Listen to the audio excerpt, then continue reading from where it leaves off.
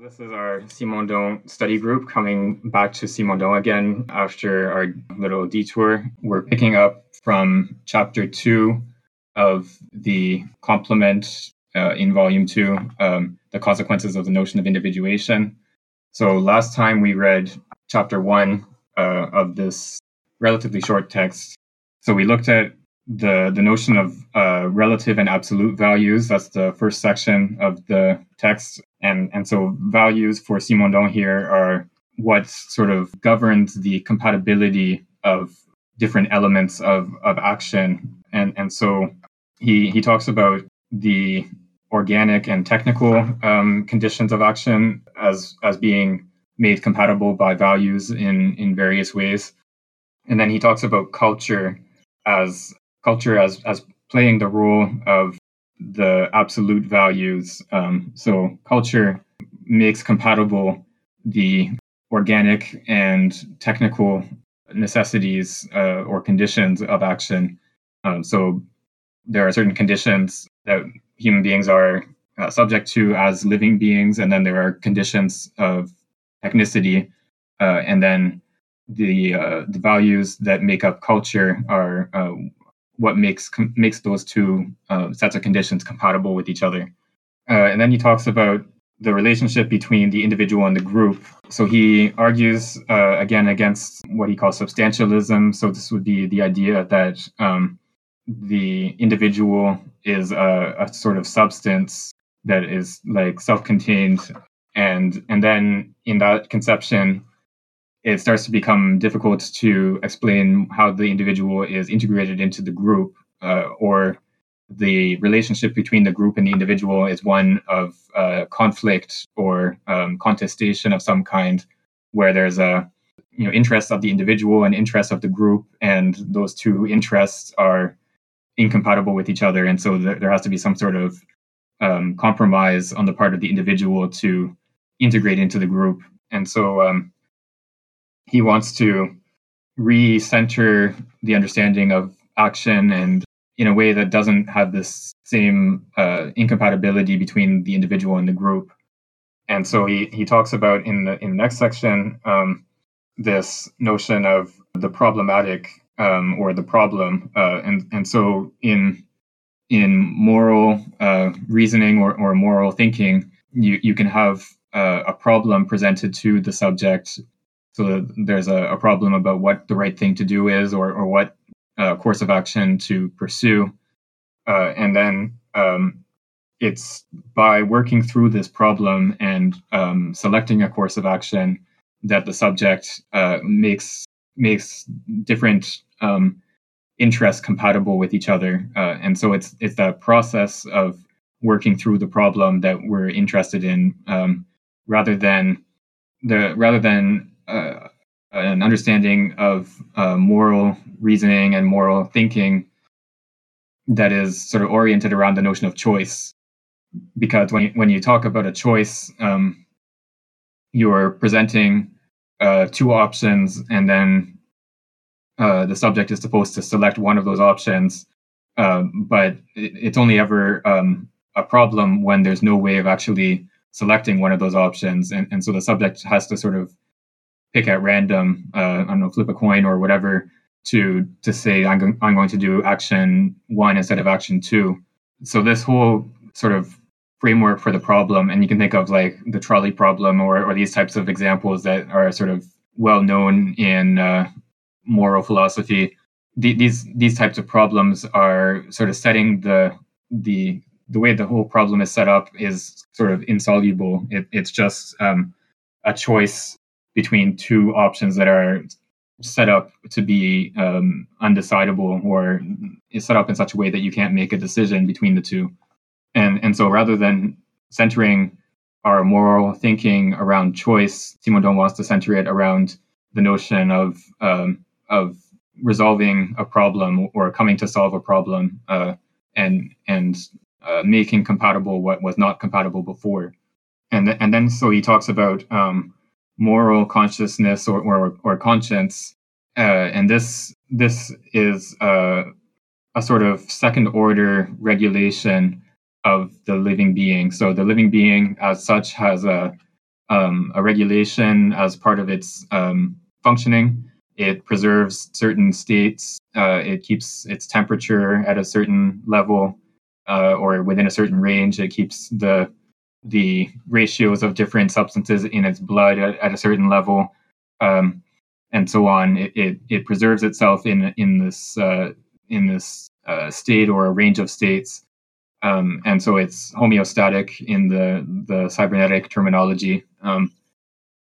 And so this is a sort of first order regulation of the living being, but the actual states, the goal states that its regulation is oriented towards are sort of predetermined or are a sort of fixed set of states, whereas individuals or entities that have a moral consciousness or a conscience are capable not only of this sort of regulation towards goal states, but also of electing goal states towards which it's going to be oriented.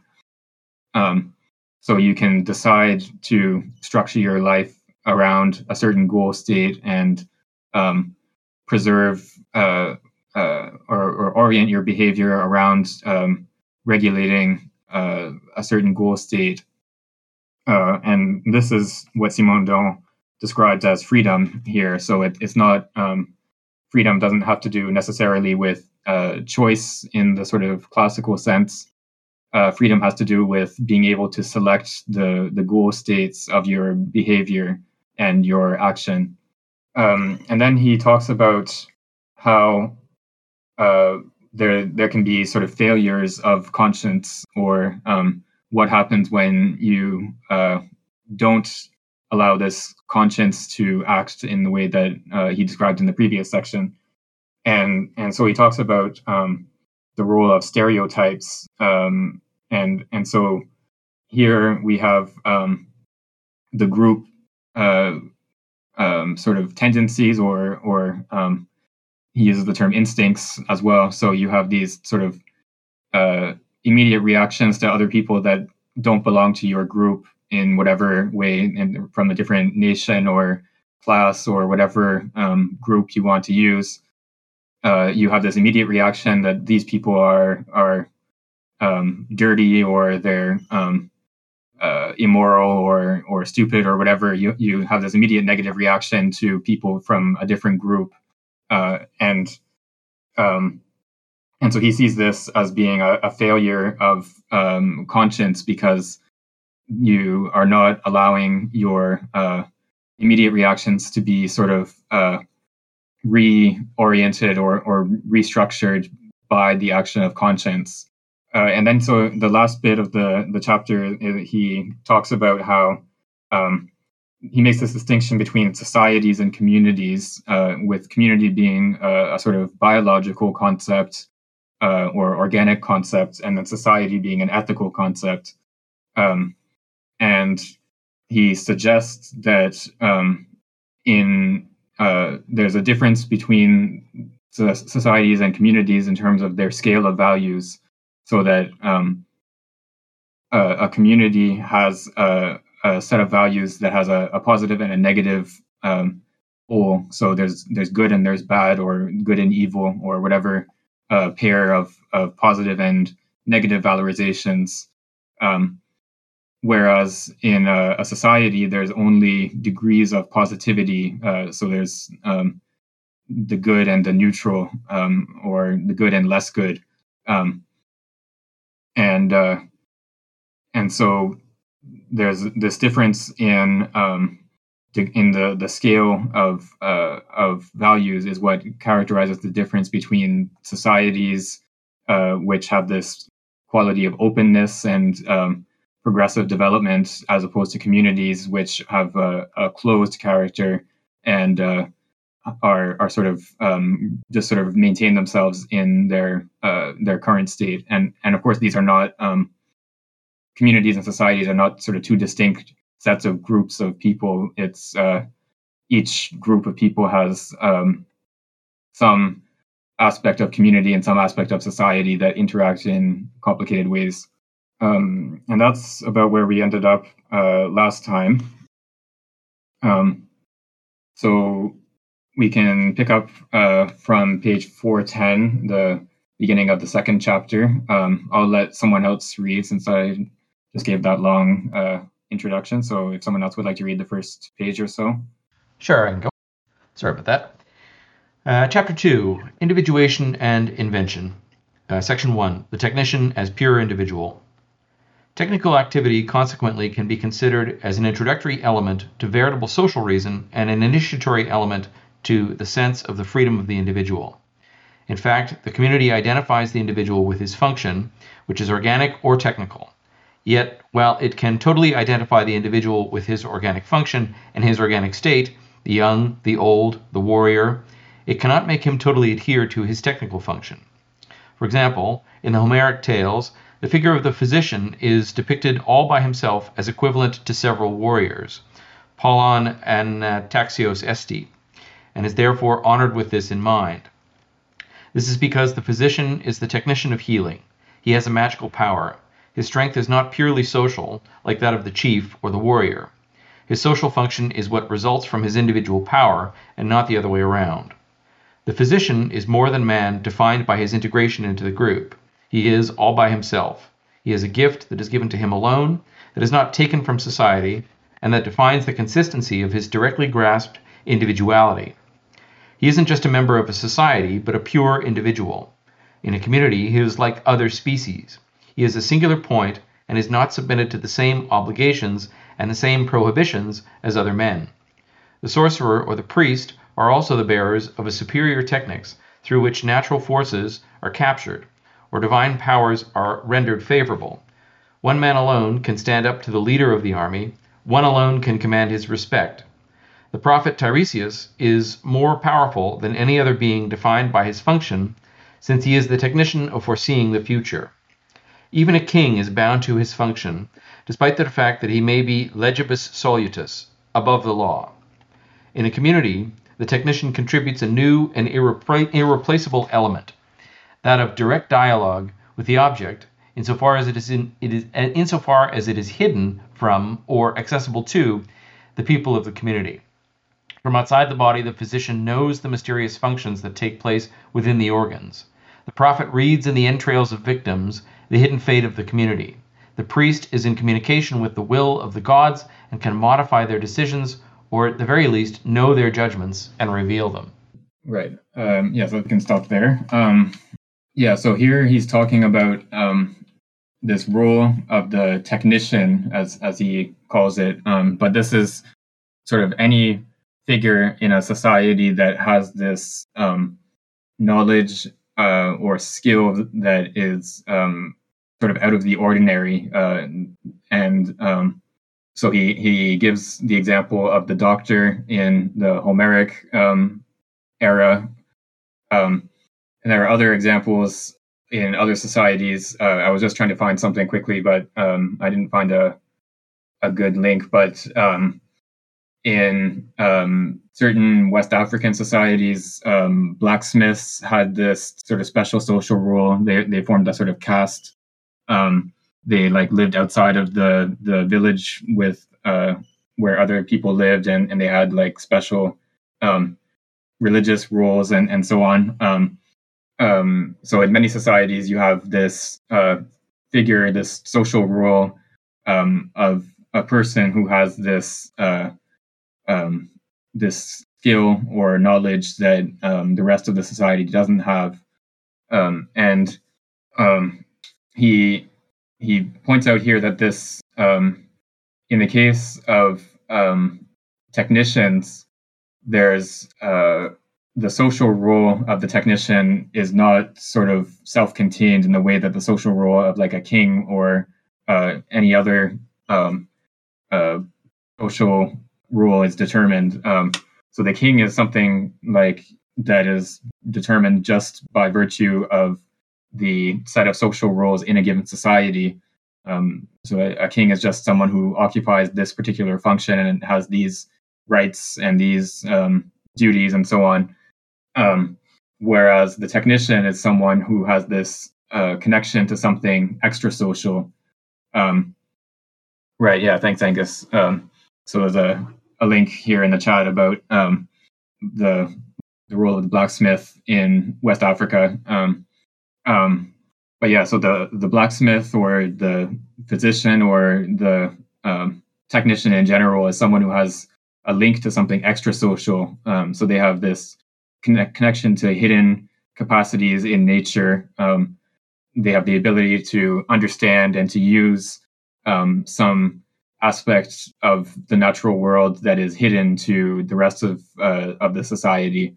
And so this role of the technician, as we continue to read this chapter, we'll see that it allows for some individuation in a different way than in the other social roles, and so he calls this the pure individual. So it's an individual. A technician is an individual because in a purer sense than anyone else in the society, because they are not sort of integrated into society to the same extent as other social roles.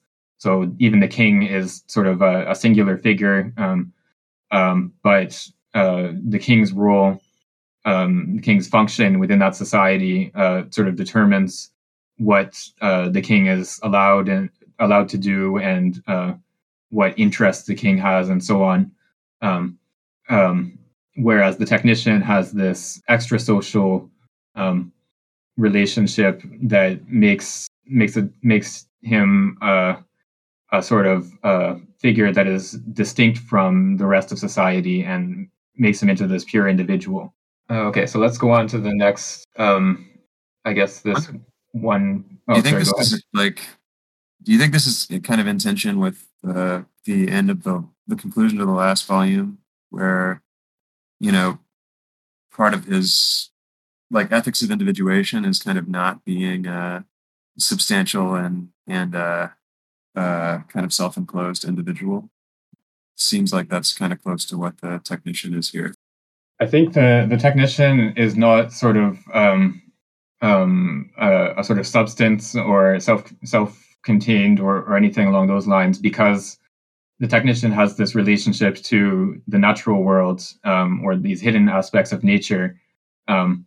So becoming a technician requires this sort of discipline where you're sort of subject to nature in order to gain these powers of controlling nature.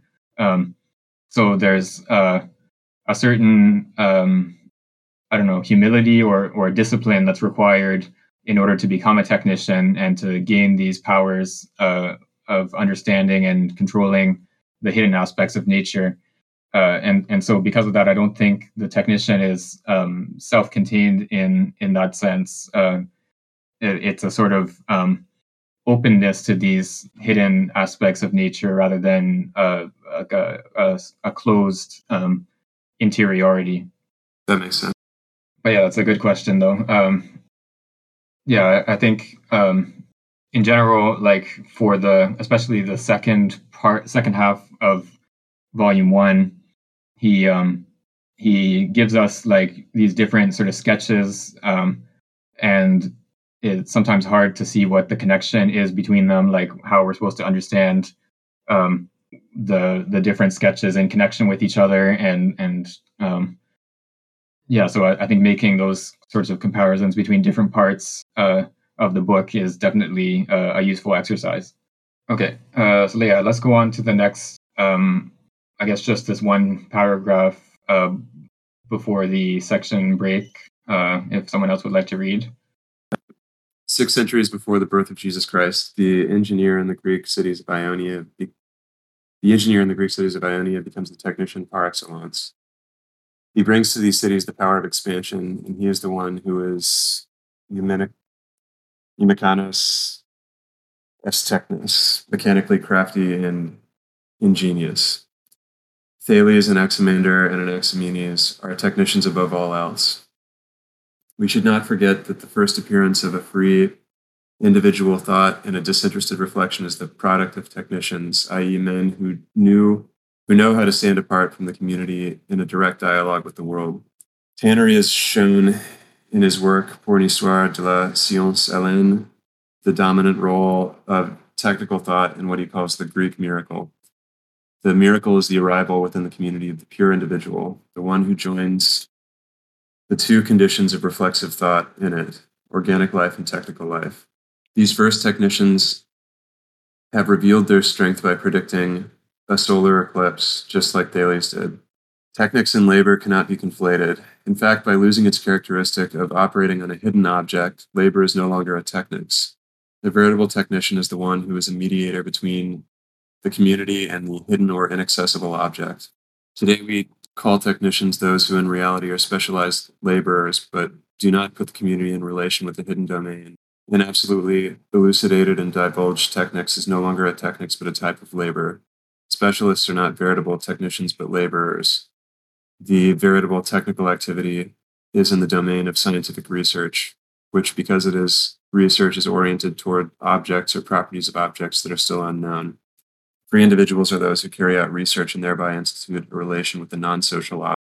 This seems to be related to the point that he makes later on about how technics is what kind of keeps open what would otherwise be a closed community.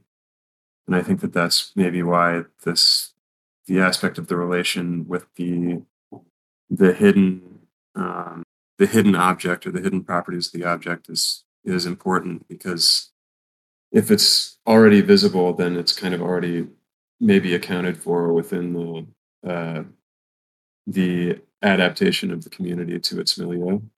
But if it's hidden, then its discovery, or like the interaction with it, forces the community to interact with the milieu differently. It's kind of stereotyped iteration. Yeah, I think that's right. And I think there's this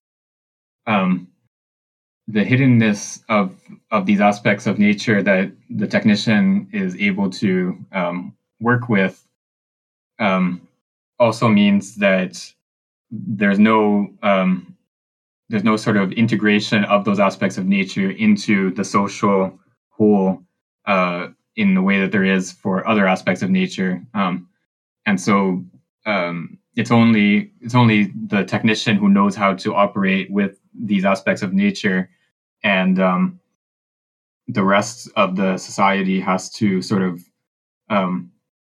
accept this knowledge and skill of the technician as a given, rather than having an understanding of it themselves. And I think this point about Thales and Anaximander and Anaximenes as technicians is an interesting one, because there's the famous story about Thales that he from various like astronomical observations or some sort of observations, he was able to predict that there would be a big olive crop that year, and he bought up the whole crop in Miletus, I think is his city.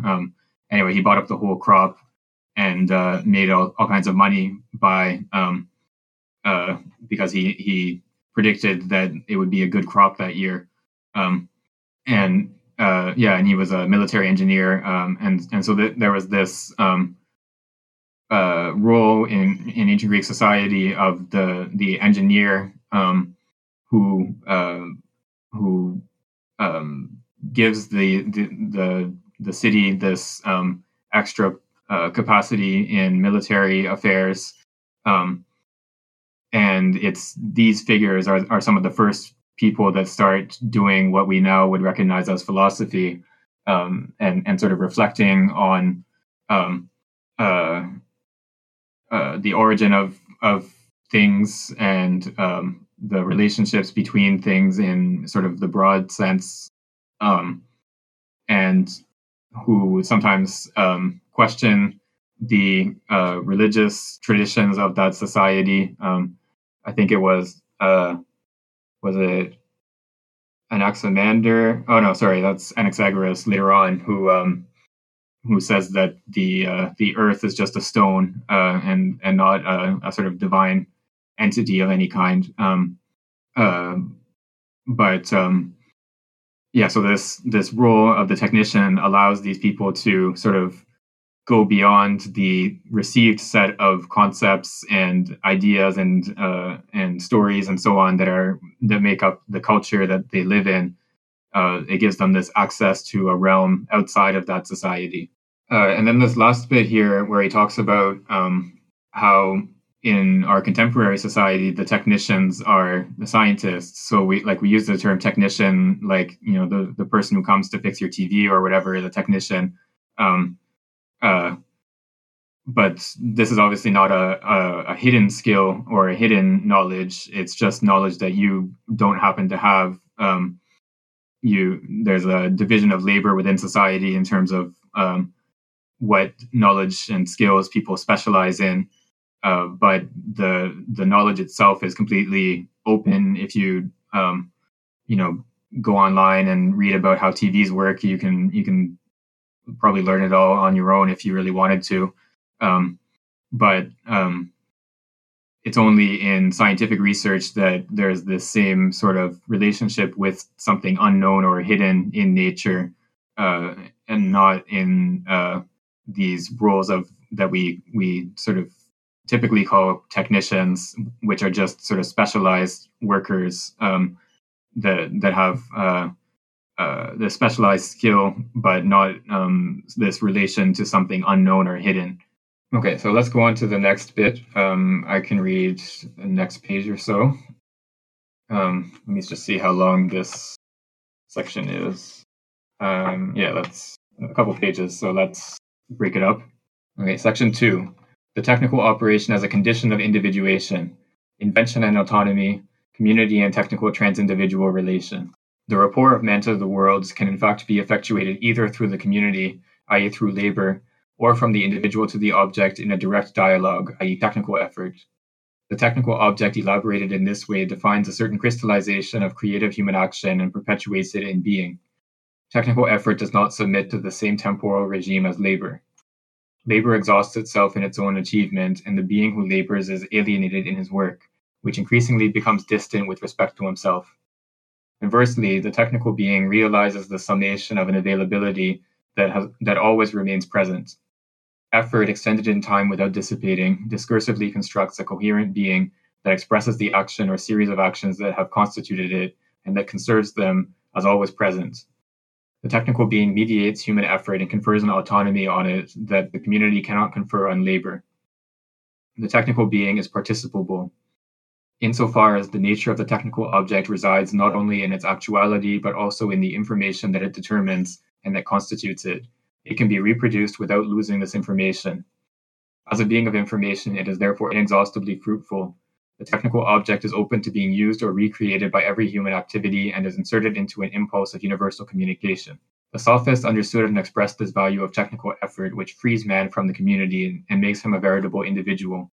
Man is not just a zoon politikon, or political animal, but also a zoon technikon, or a technical animal.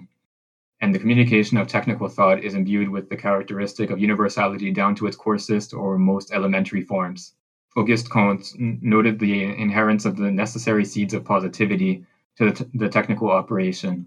The technical operation, in fact, brings about what labor or the other communal functions cannot: the reactivity of the act. Constructive activity gives man the real image of his act, because what is currently the object of construction becomes the means for a later construction due to an ongoing mediatization. This continuous and open regime of the time of technical effort is what allows the individual to have a reactive awareness of his own action and to be his own norm to himself. Furthermore, technical norms are fully accessible to the individual without the need to resort to a social normativity.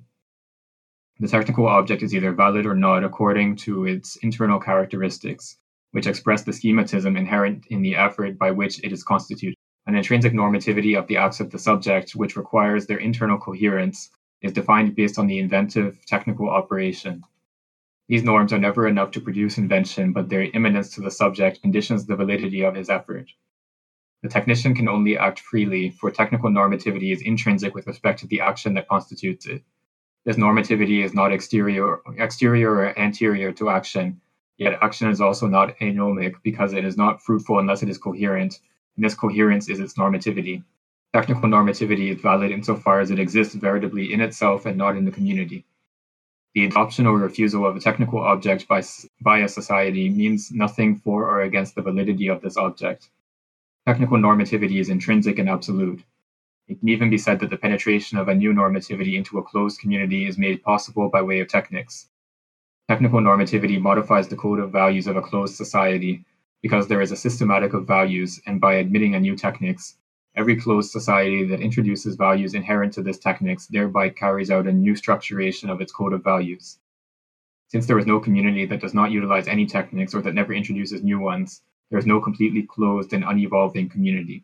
Yeah, this bit about the sophists is interesting. I think, I'm not sure exactly who he has in mind here among the sophists, but it's possible that he's thinking of Protagoras, because in Plato's dialogue, the Protagoras, the sophist, appears, and he gives this account of the origin of humanity as having to do with technical knowledge. It's the story of Prometheus stealing fire and giving it to human beings, so this knowledge of fire, of how to use fire, is sort of the core of technical knowledge that allows humans to found cities and to create pottery and metalworking and all sorts of other technical skills.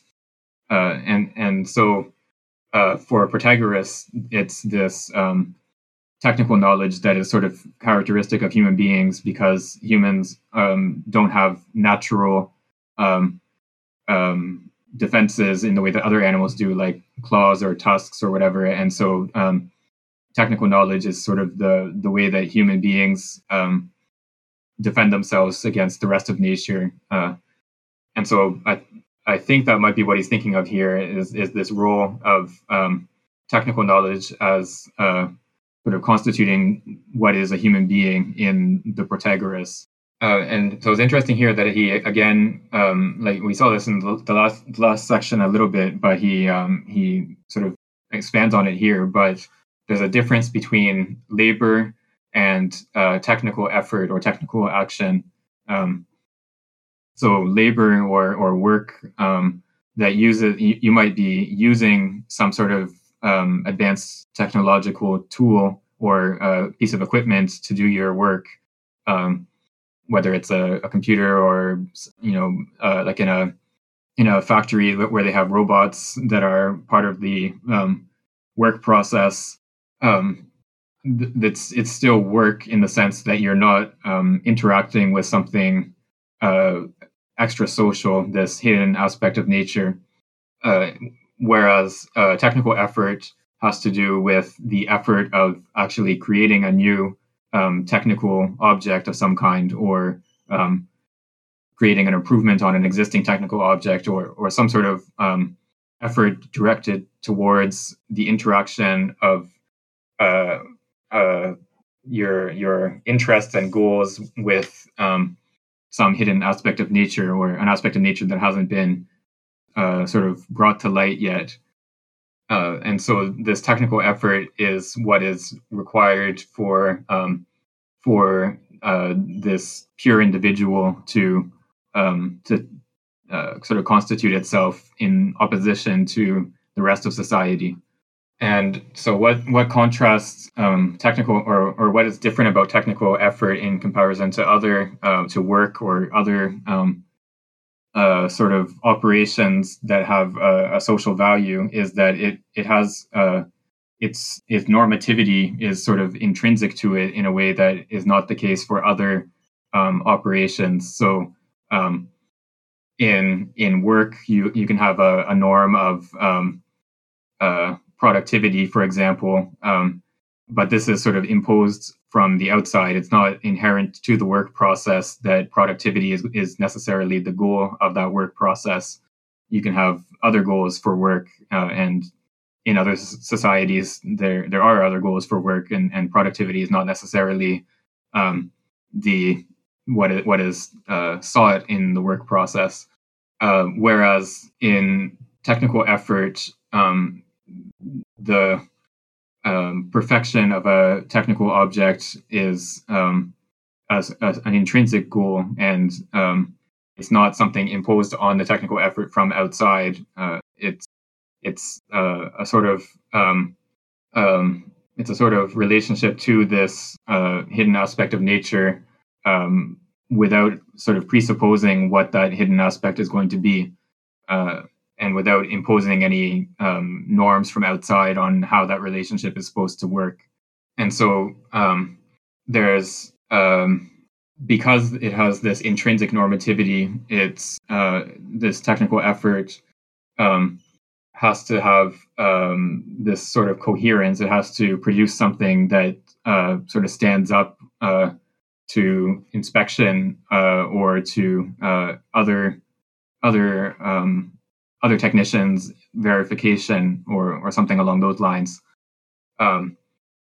And because it has this intrinsic normativity, it's not subject to the normativity of the society as a whole.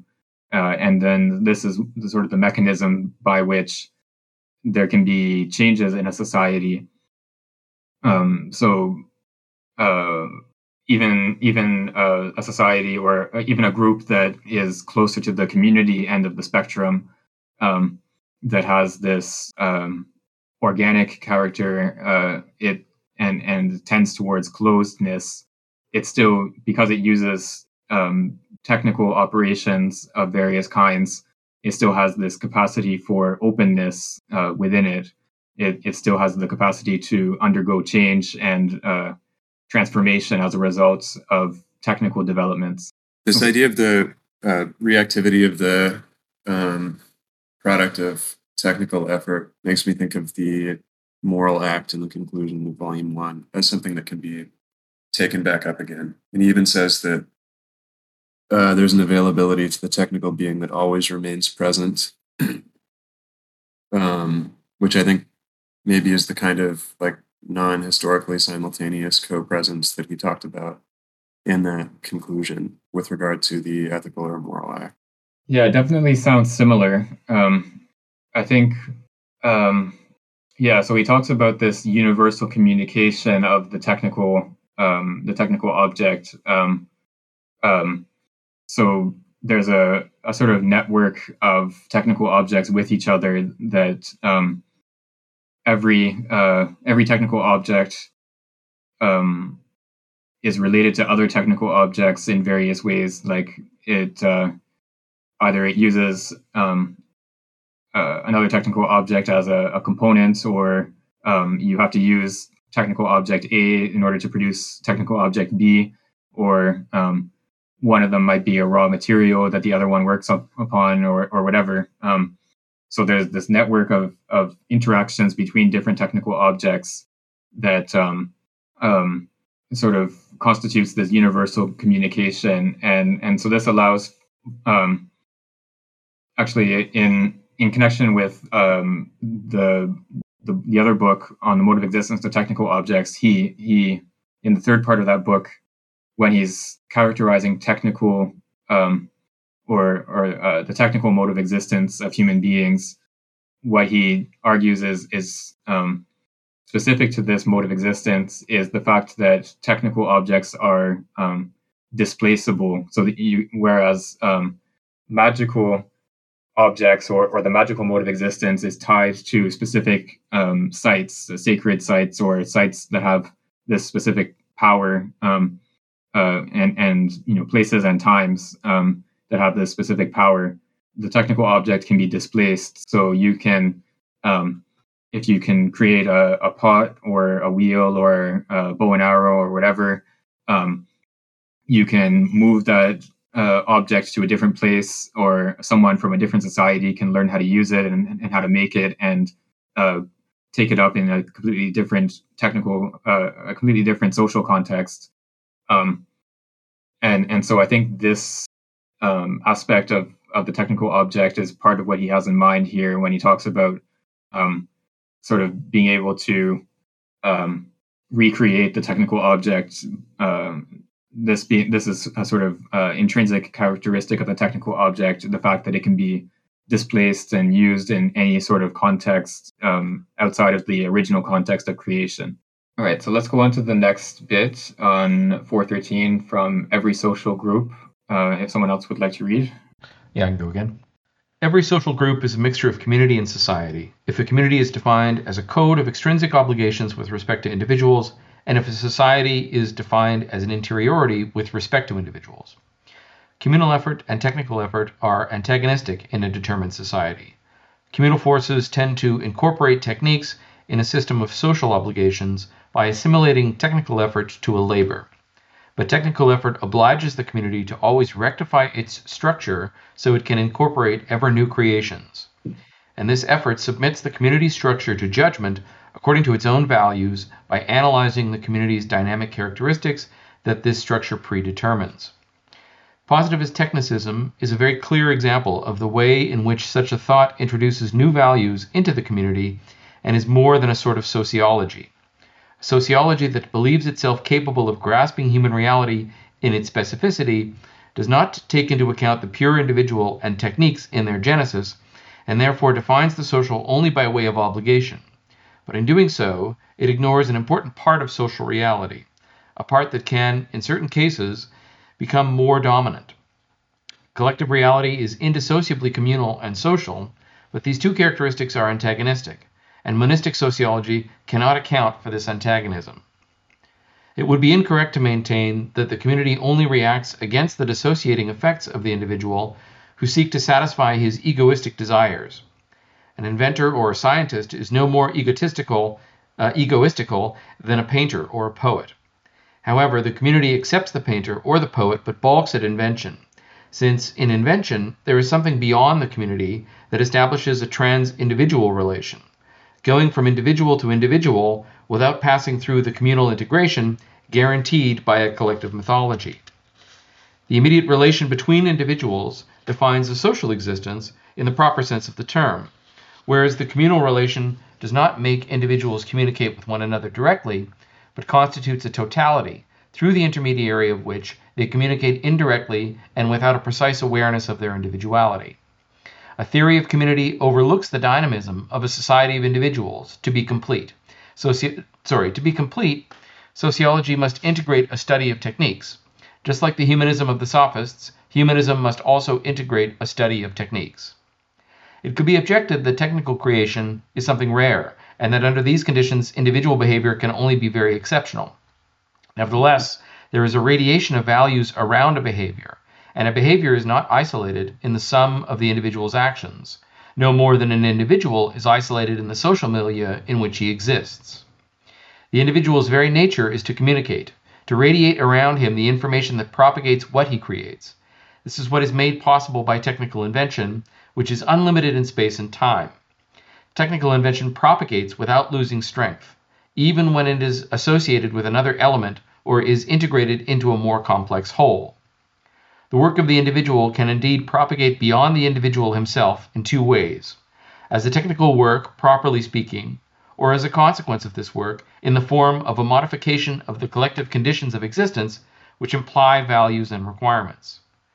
Thus, the invention of a rapid means of communication is not nullified by the discovery of a faster means.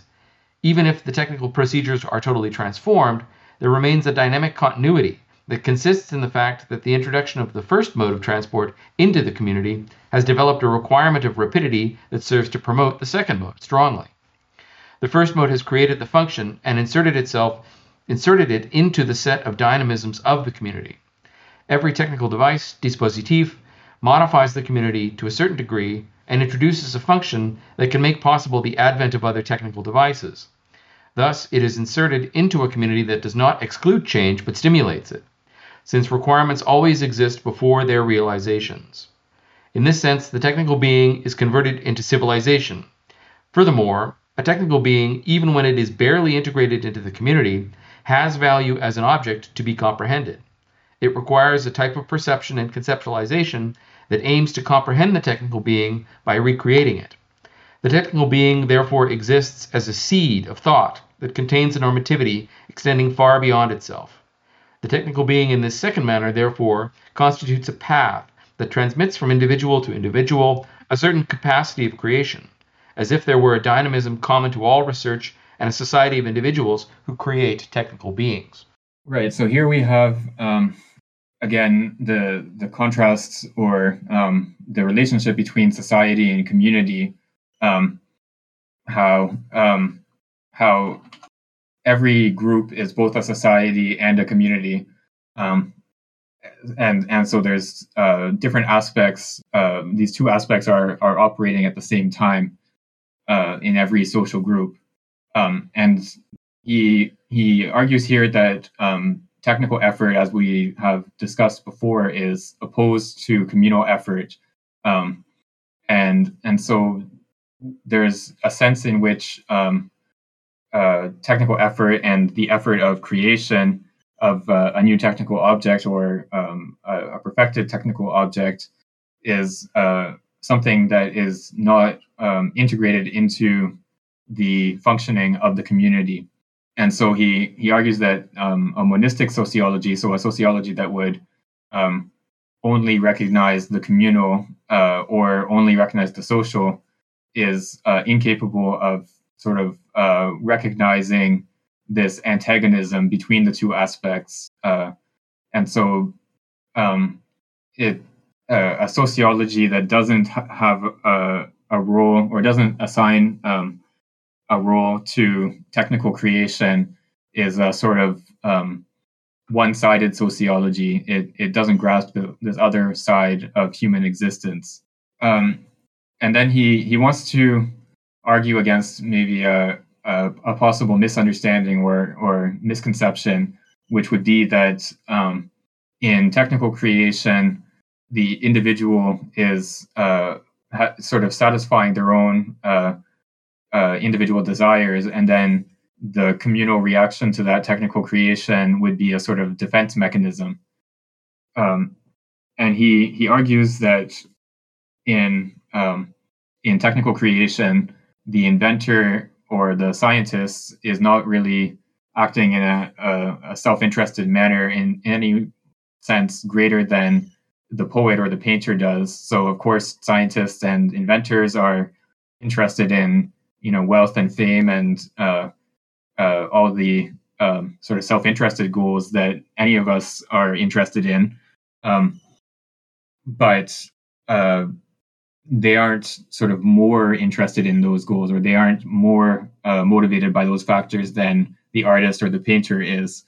Whereas in the painter or the poet or whatever other figure can be integrated into the community in a way that the technician can't be. As we saw in the previous section, the technician is always sort of external to the community in some sense, and so here he introduces again this notion of a trans-individual as what is characteristic of the technician. So the technician allows this technical knowledge that the technician has allows for this trans-individual relation to sort of bypass the communal structure. So there's a relationship between individuals that is not sort of mediated by the community. And this is something that is obviously dangerous to a community. It sort of makes the community fragile, and it makes it into something that can be destroyed by technical knowledge and this trans-individual character of technical knowledge. So he talks about how another sort of objection that you could make would be that technical creation is something rare. There are not that many instances of people inventing new techniques and new technologies, and so it's not that important for sociology to have an account of technical creation. And then so his response to this objection is that there's a sort of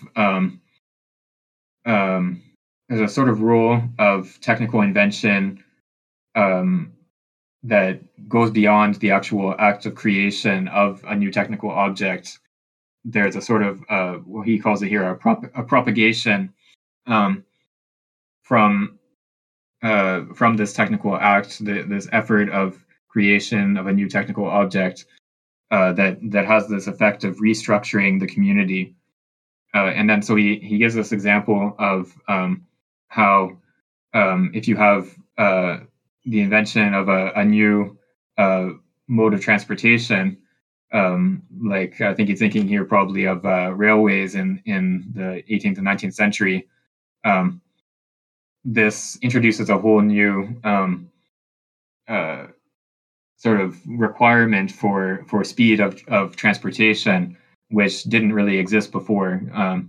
The speed of transportation was more or less fixed from the time that humans first domesticated horses until the time when railway travel started to become possible in the 19th century. And so it's only with the introduction of railways that this requirement for speed of transportation starts to become active in the community. And so even though railway travel is no longer the sort of peak of scientific or technical progress as it was at the time, and there are faster modes of transportation, this effect of the railways in bringing about speed of transportation as a requirement is still active in our community, and so the technical act of creating a train or a railway is still effective in our everyday life, even if we don't use railway travel in the same way that people did in the 19th century. And then the second aspect of how a technical object or the act of creation of a technical object sort of reverberates in a community is because it presents a new object for understanding. It sort of poses a problem for that community, and so. Like again, sticking with 19th century examples, the whole science of thermodynamics was developed as a result of the development of steam engines in the 19th century, and so there was a sort of technical knowledge, a non-scientific knowledge of the efficiency of steam engines and how much power you could get out of a certain amount of fuel. And then scientists started to examine this sort of domain of knowledge and try to define like what is the limit, what is the most efficient a steam engine could possibly be. And so that's sort of the origin of the science of thermodynamics. And so there's this sort of problem that a technical object poses to a community that brings about a new conceptualization and a new set of problems, a new set of ideas for that community.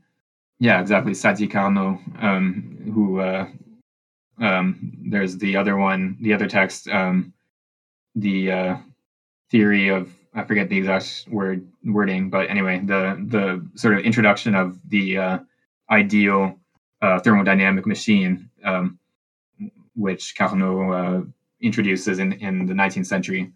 Okay, let's go on to the next page. Let's see. Yeah, we can read a page or so. So I'll read this. The second direction also pertains to the transformation of the technical being into an element of civilization. Civilization is consequently the set of the community's dynamisms and of the dynamisms of different societies that encounter in the world of technical beings a condition of compatibility. Even if the notion of progress cannot be directly accepted and should be elaborated by a reflexive labor, It is indeed this compatibility of the community and of societies that finds a meaning in the notion of progressive development. Progress is the characteristic of development that integrates into a whole both the meaning of successive discontinuous discoveries as well as the stable unity of a community. Community and society can become synergistic through the intermediary of technical progress.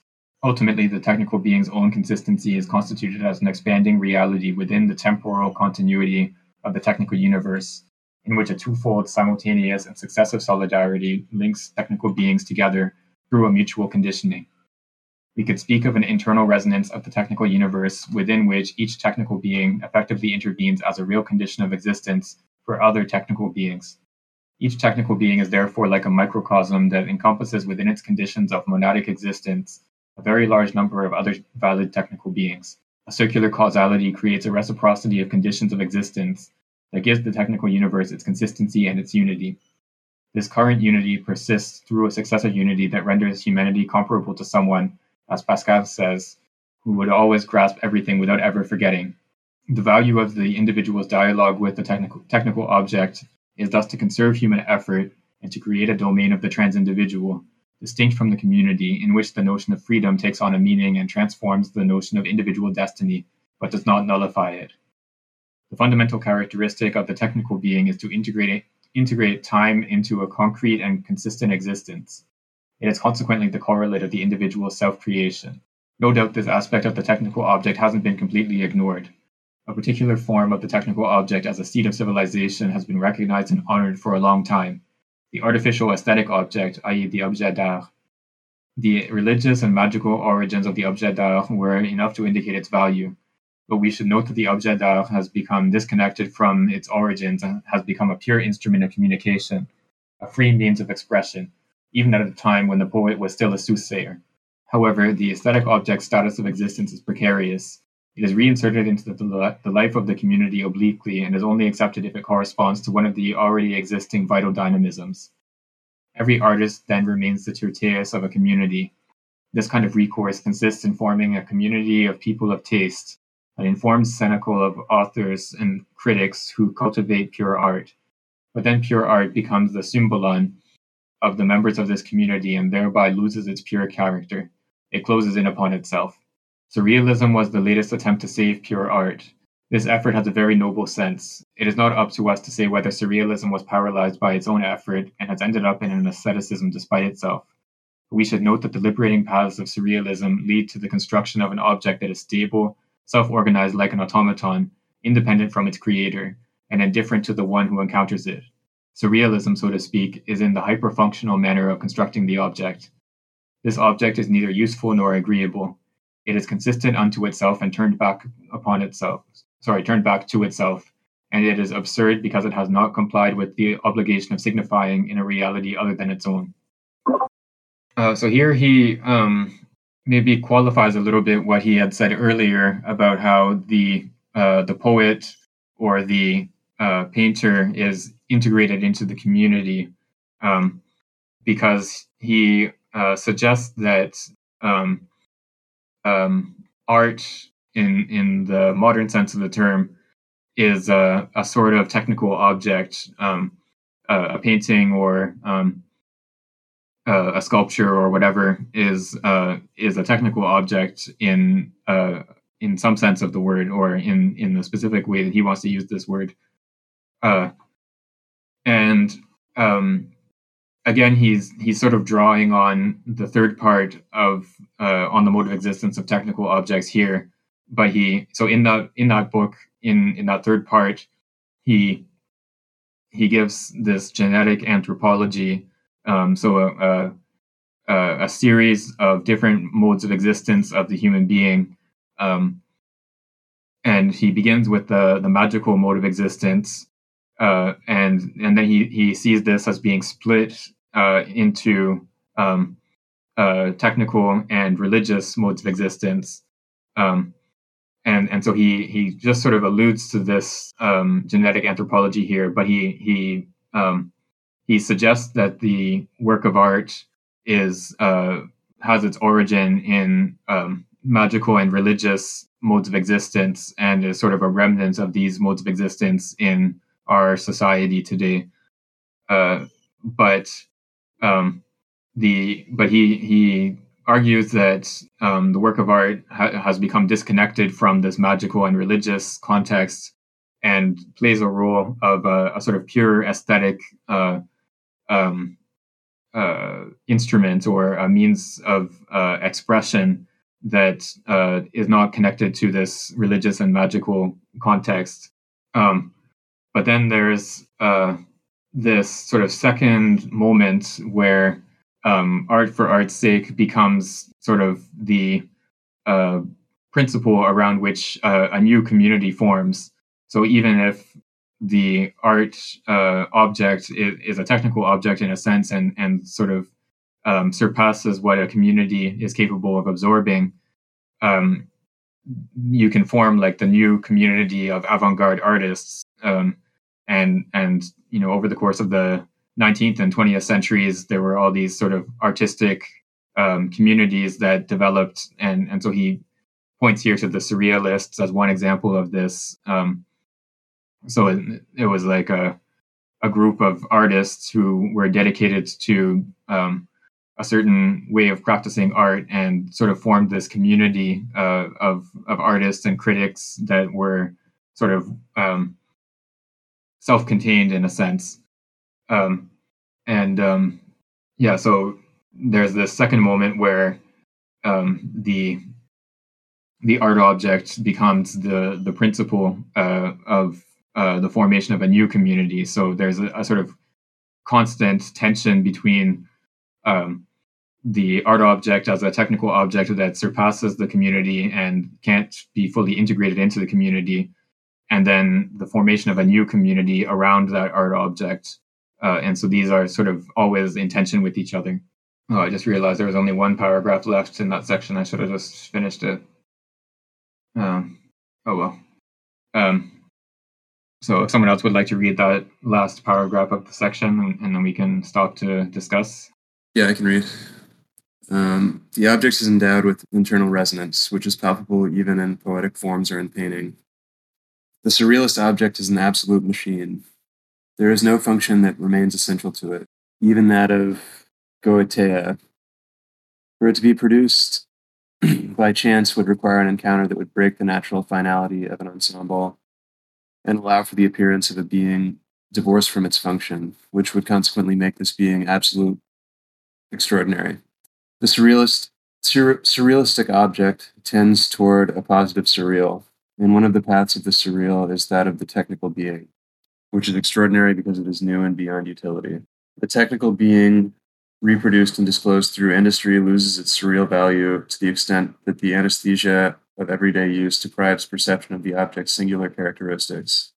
Seen as a utensil, the technical being no longer has meaning for the individual. The community appropriates it, normalizes it, and gives it a use value that is foreign to its own dynamic essence. But every technical object can be rediscovered by the individual whose technical taste and technical culture are sufficiently developed. Thus, the technical object is a surreal, but it can only be felt as such if it is grasped by the pure individual, by someone who can be creative, and not by a user who treats the technical object as a mercenary or a slave. He seems to be saying that the surrealist work of art is like a technical object in this paragraph, but it doesn't really make sense. Doesn't really make sense to me because he said that the surrealist work of art is not useful, and I don't really know. The idea of the technical object being kind of essentially not useful doesn't really make sense to me. This is sort of a difficult passage. I think the idea here is that a surrealist object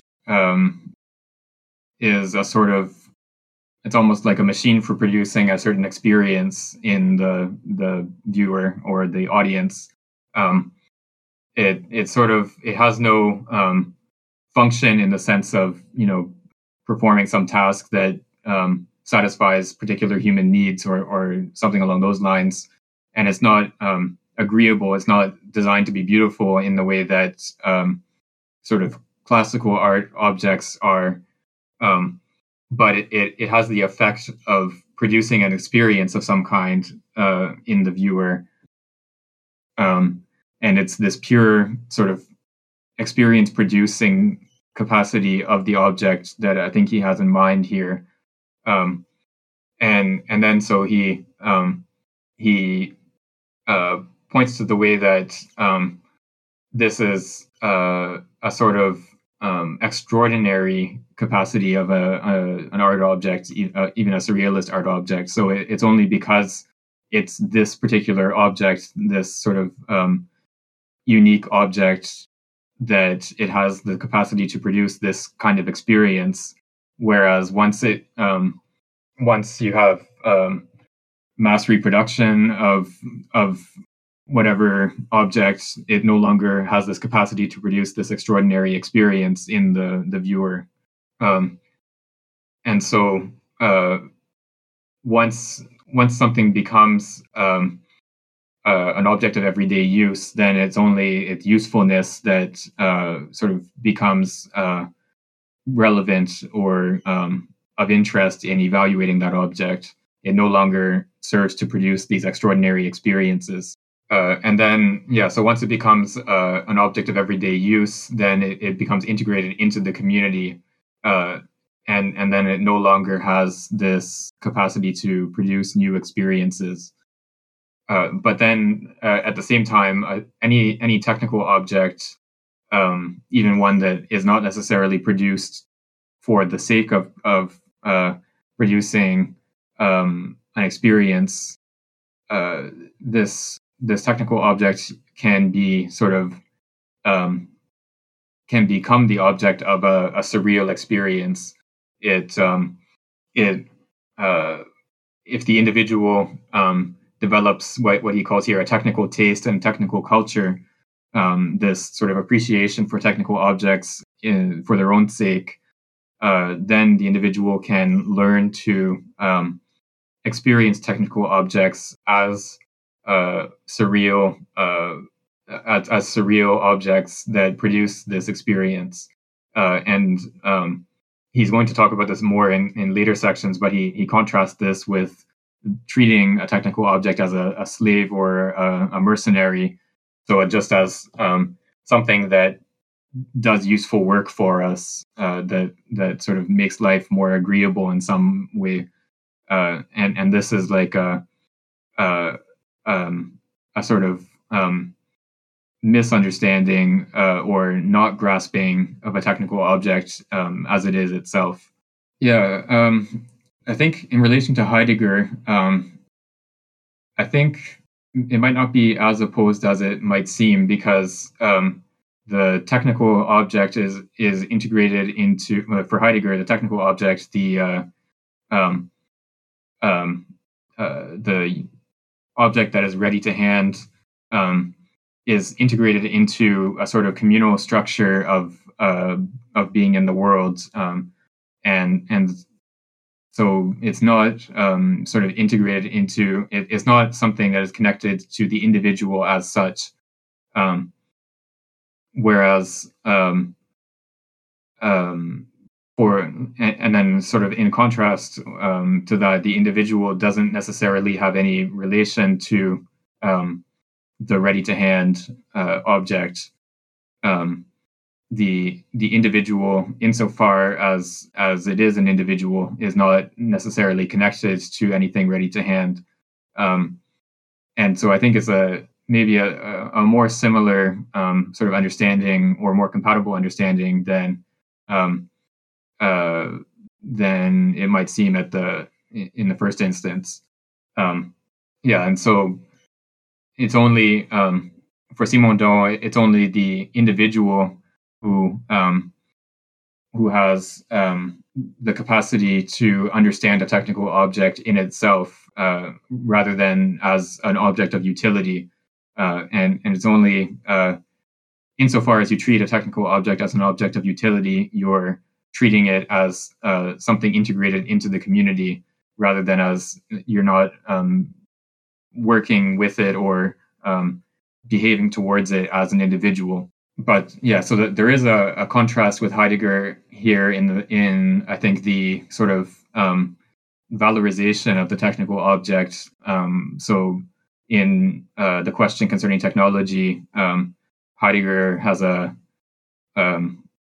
sort of, well, I think it's pretty clearly negative valuation of technology, even though he sort of says in that text that he doesn't want to just sort of criticize technology in like the sort of standard sense of that word, but he obviously finds technical objects unsettling in various ways, and his examples of being in the world are always drawn from sort of pre-industrial technological objects like hammers and so on, rather than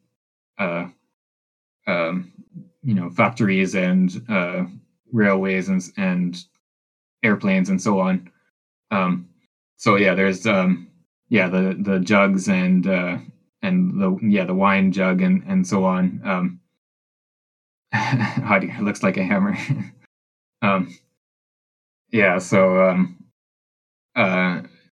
I think for Simondon, there's this a sense in which having an understanding of technical objects is inherently valuable, and there's a certain positive valorization of technical objects in a way that there isn't for Heidegger. For Heidegger, the technical objects are sort of inherently deprived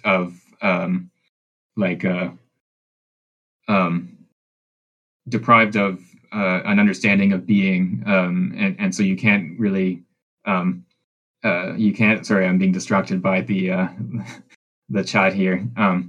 You can't really have a grasp of the question of being if you're sort of distracted by technical objects, and you have to sort of remove yourself from this context of technical objects to have a grasp of the question of being for Heidegger. Whereas for Simondon, having a grasp of technical objects and understanding their functioning and so on is something that is inherently valuable and that allows for an understanding of the being of those technical objects. Okay, so let's go on to section 3, if someone else would like to read. Again, section 3, individuation of the products of human effort. Until now, we have not attempted to analyze the technical object other than indirectly through its rapport to the one who produces or uses it without trying to define its internal structure and dynamism. However, if the object's rapport to man, in this case, presents the characteristics of a relation, we should rediscover in the technical object an analogical structure and an analogical human dynamism. These two internal characteristics of the technical object cannot be understood if the technical object is conflated with the tool, which then makes it lose its individuality and therefore its own value. As Piaget has remarkably shown based on archaeological and ethnographic considerations, the tool is deprived of its own individuality because it is grafted onto another individualized organism's body part, because its function is to extend, reinforce, and protect, but not replace the latter. A spyglass is not a technical being endowed with its own individuality, since it supposes the eye and has no dynamic meaning except in front of an eye, or in front of a photographic apparatus which prepares the view that the eye will observe. Its dynamism is incomplete. The spyglass is made to be manipulated and controlled by the individual who sees, or by the photograph, and these individuals are humans. Pliers are the refined and hardened extension of human nails or human hands. A hammer is an unfeeling and hardened fist. The evolution of the forms of the door knocker show that in the beginning it was conceived as a hand holding a bronze ball, with the wrist being replaced by a pivot affixed to the door. The Greek key was originally a thinned arm ending with a hook, and one would introduce it into a narrow cleft in the door through which one could grab the interior bolt. Theocritus describes the priestess bearing on her shoulder the key of a temple, the insignia of her function and her majesty. The modern key, in some sense, is still a hook for opening a door. Conversely, rather than extensions of the human individual, motors are beings that contribute from outside an available energy, according to the individual's needs. They are endowed with exteriority relative to the structure and dynamic of the individual. This is why they initially appear to be endowed with individuality. The slave is the primordial model for every motor. The slave is a being who contains his complete organization and his organic autonomy within himself, even when his action is subjugated by an accidental domination. The domesticated animal is also an organism. Even with the degradation of the state of domestication or slavery, the organic and living motor conserves an inalienable individuality due to its natural spontaneity. The blind slave who flees along the road from Larissa is an individual, just like the enraged animal that becomes wild again at the risk of its own life. The revolt of animals and slaves, despite the whip and the gallows, shows that these organic motors have an autonomy, a nature that can at least manifest its autonomy in destructive fury beyond any estimation of the dangers or the chances. Despite the well-known definition, a slave is never completely a speaking tool. The tool has no individuality. Right, so here we have a contrast between tools and machines in the proper sense, or technical objects in the proper sense of the term. And so a tool is something that serves to extend a human capacity in some way, and it doesn't have the role of an individual. And so he gives some of these examples here, like hammers, pliers, etc. These are just extensions of a human organ or a part of the human body in a way that makes it more usable for a particular task. Whereas a machine, in the proper sense of the term, is an individual. And so he talks here about a motor as standing in for a slave. So I think this distinction actually goes back to Marx, if I remember correctly. He talks about this distinction between tools and then machines that replace a worker. So the machine, in the proper sense of the term, is an individual. It stands in for a human being, but it always has this contrast with the individual human being in that the human being always has the capacity to revolt. So we'll see more about this in the next couple paragraphs, but there's always a capacity for the human being to refuse to work or to revolt, or in some sense to not cooperate with the work process in a way that a machine can't. A machine can not function properly, but it can't refuse to work. It's interesting also he mentions animals here, because animals also refuse to work sometimes.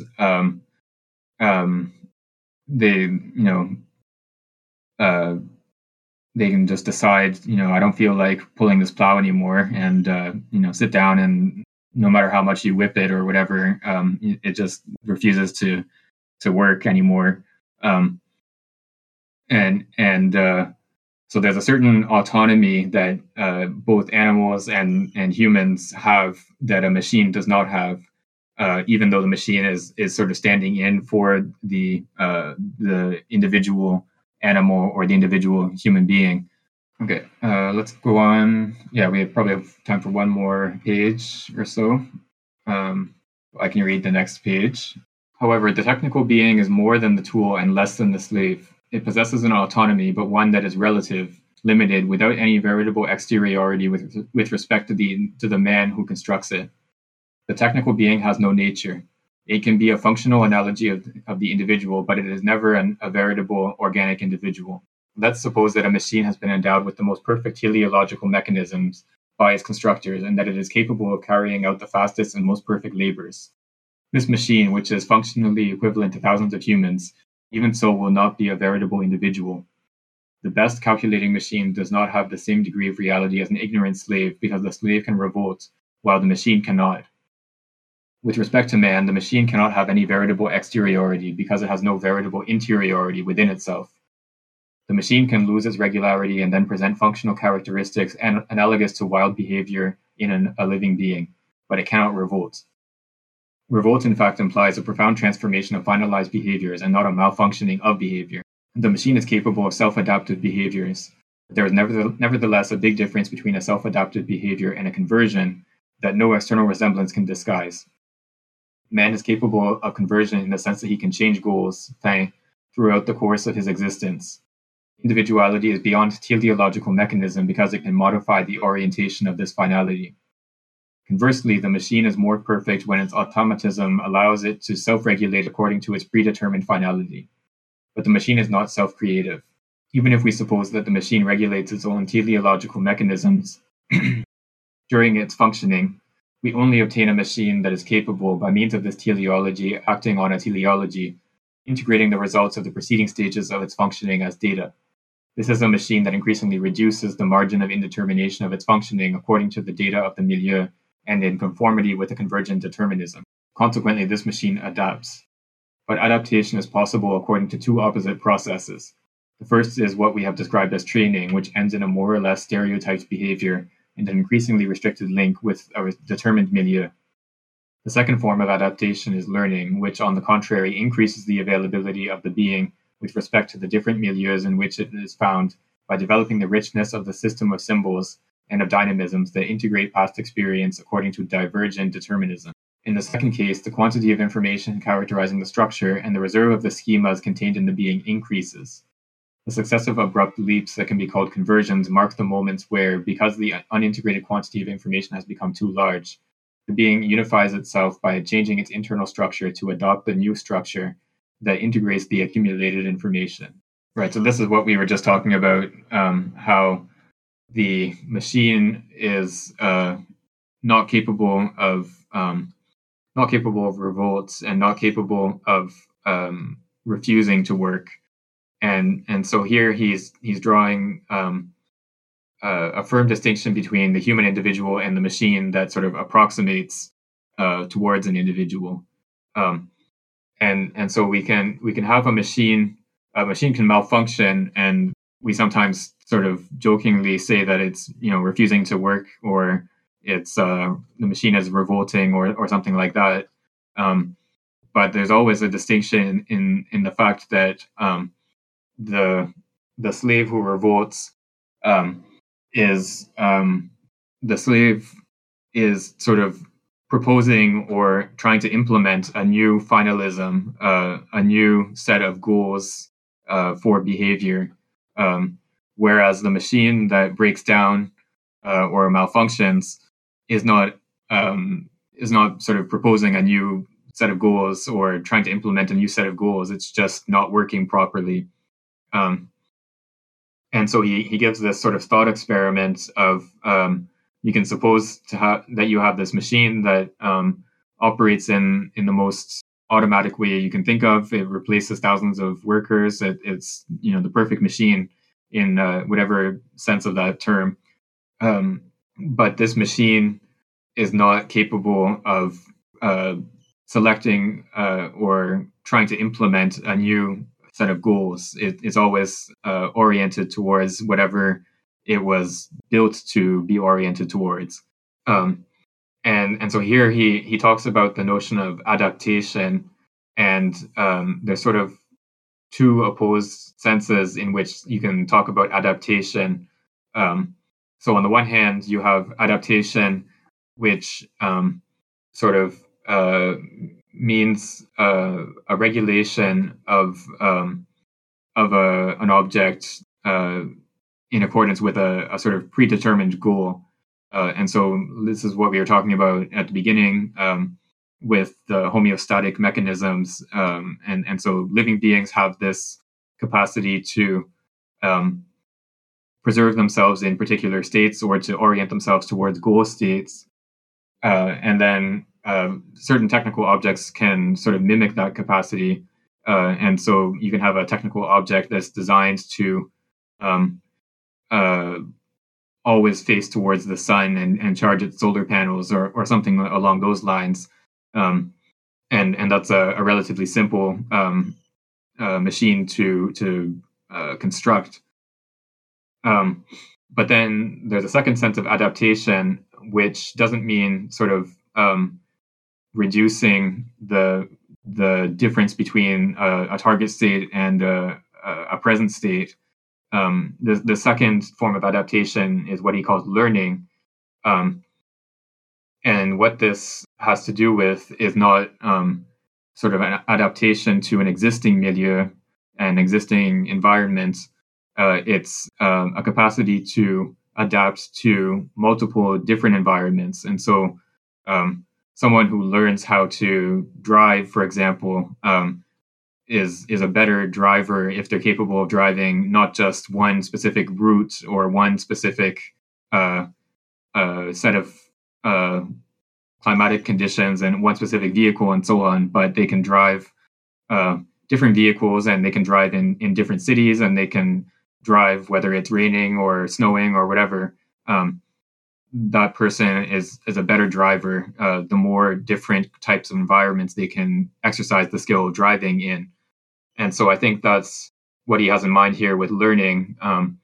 It's not just a sort of reducing the difference between a target state and a present state, like the first form of adaptation. It's a sort of enrichment of a skill set that allows for an object, whether it's a person or a machine, in theory.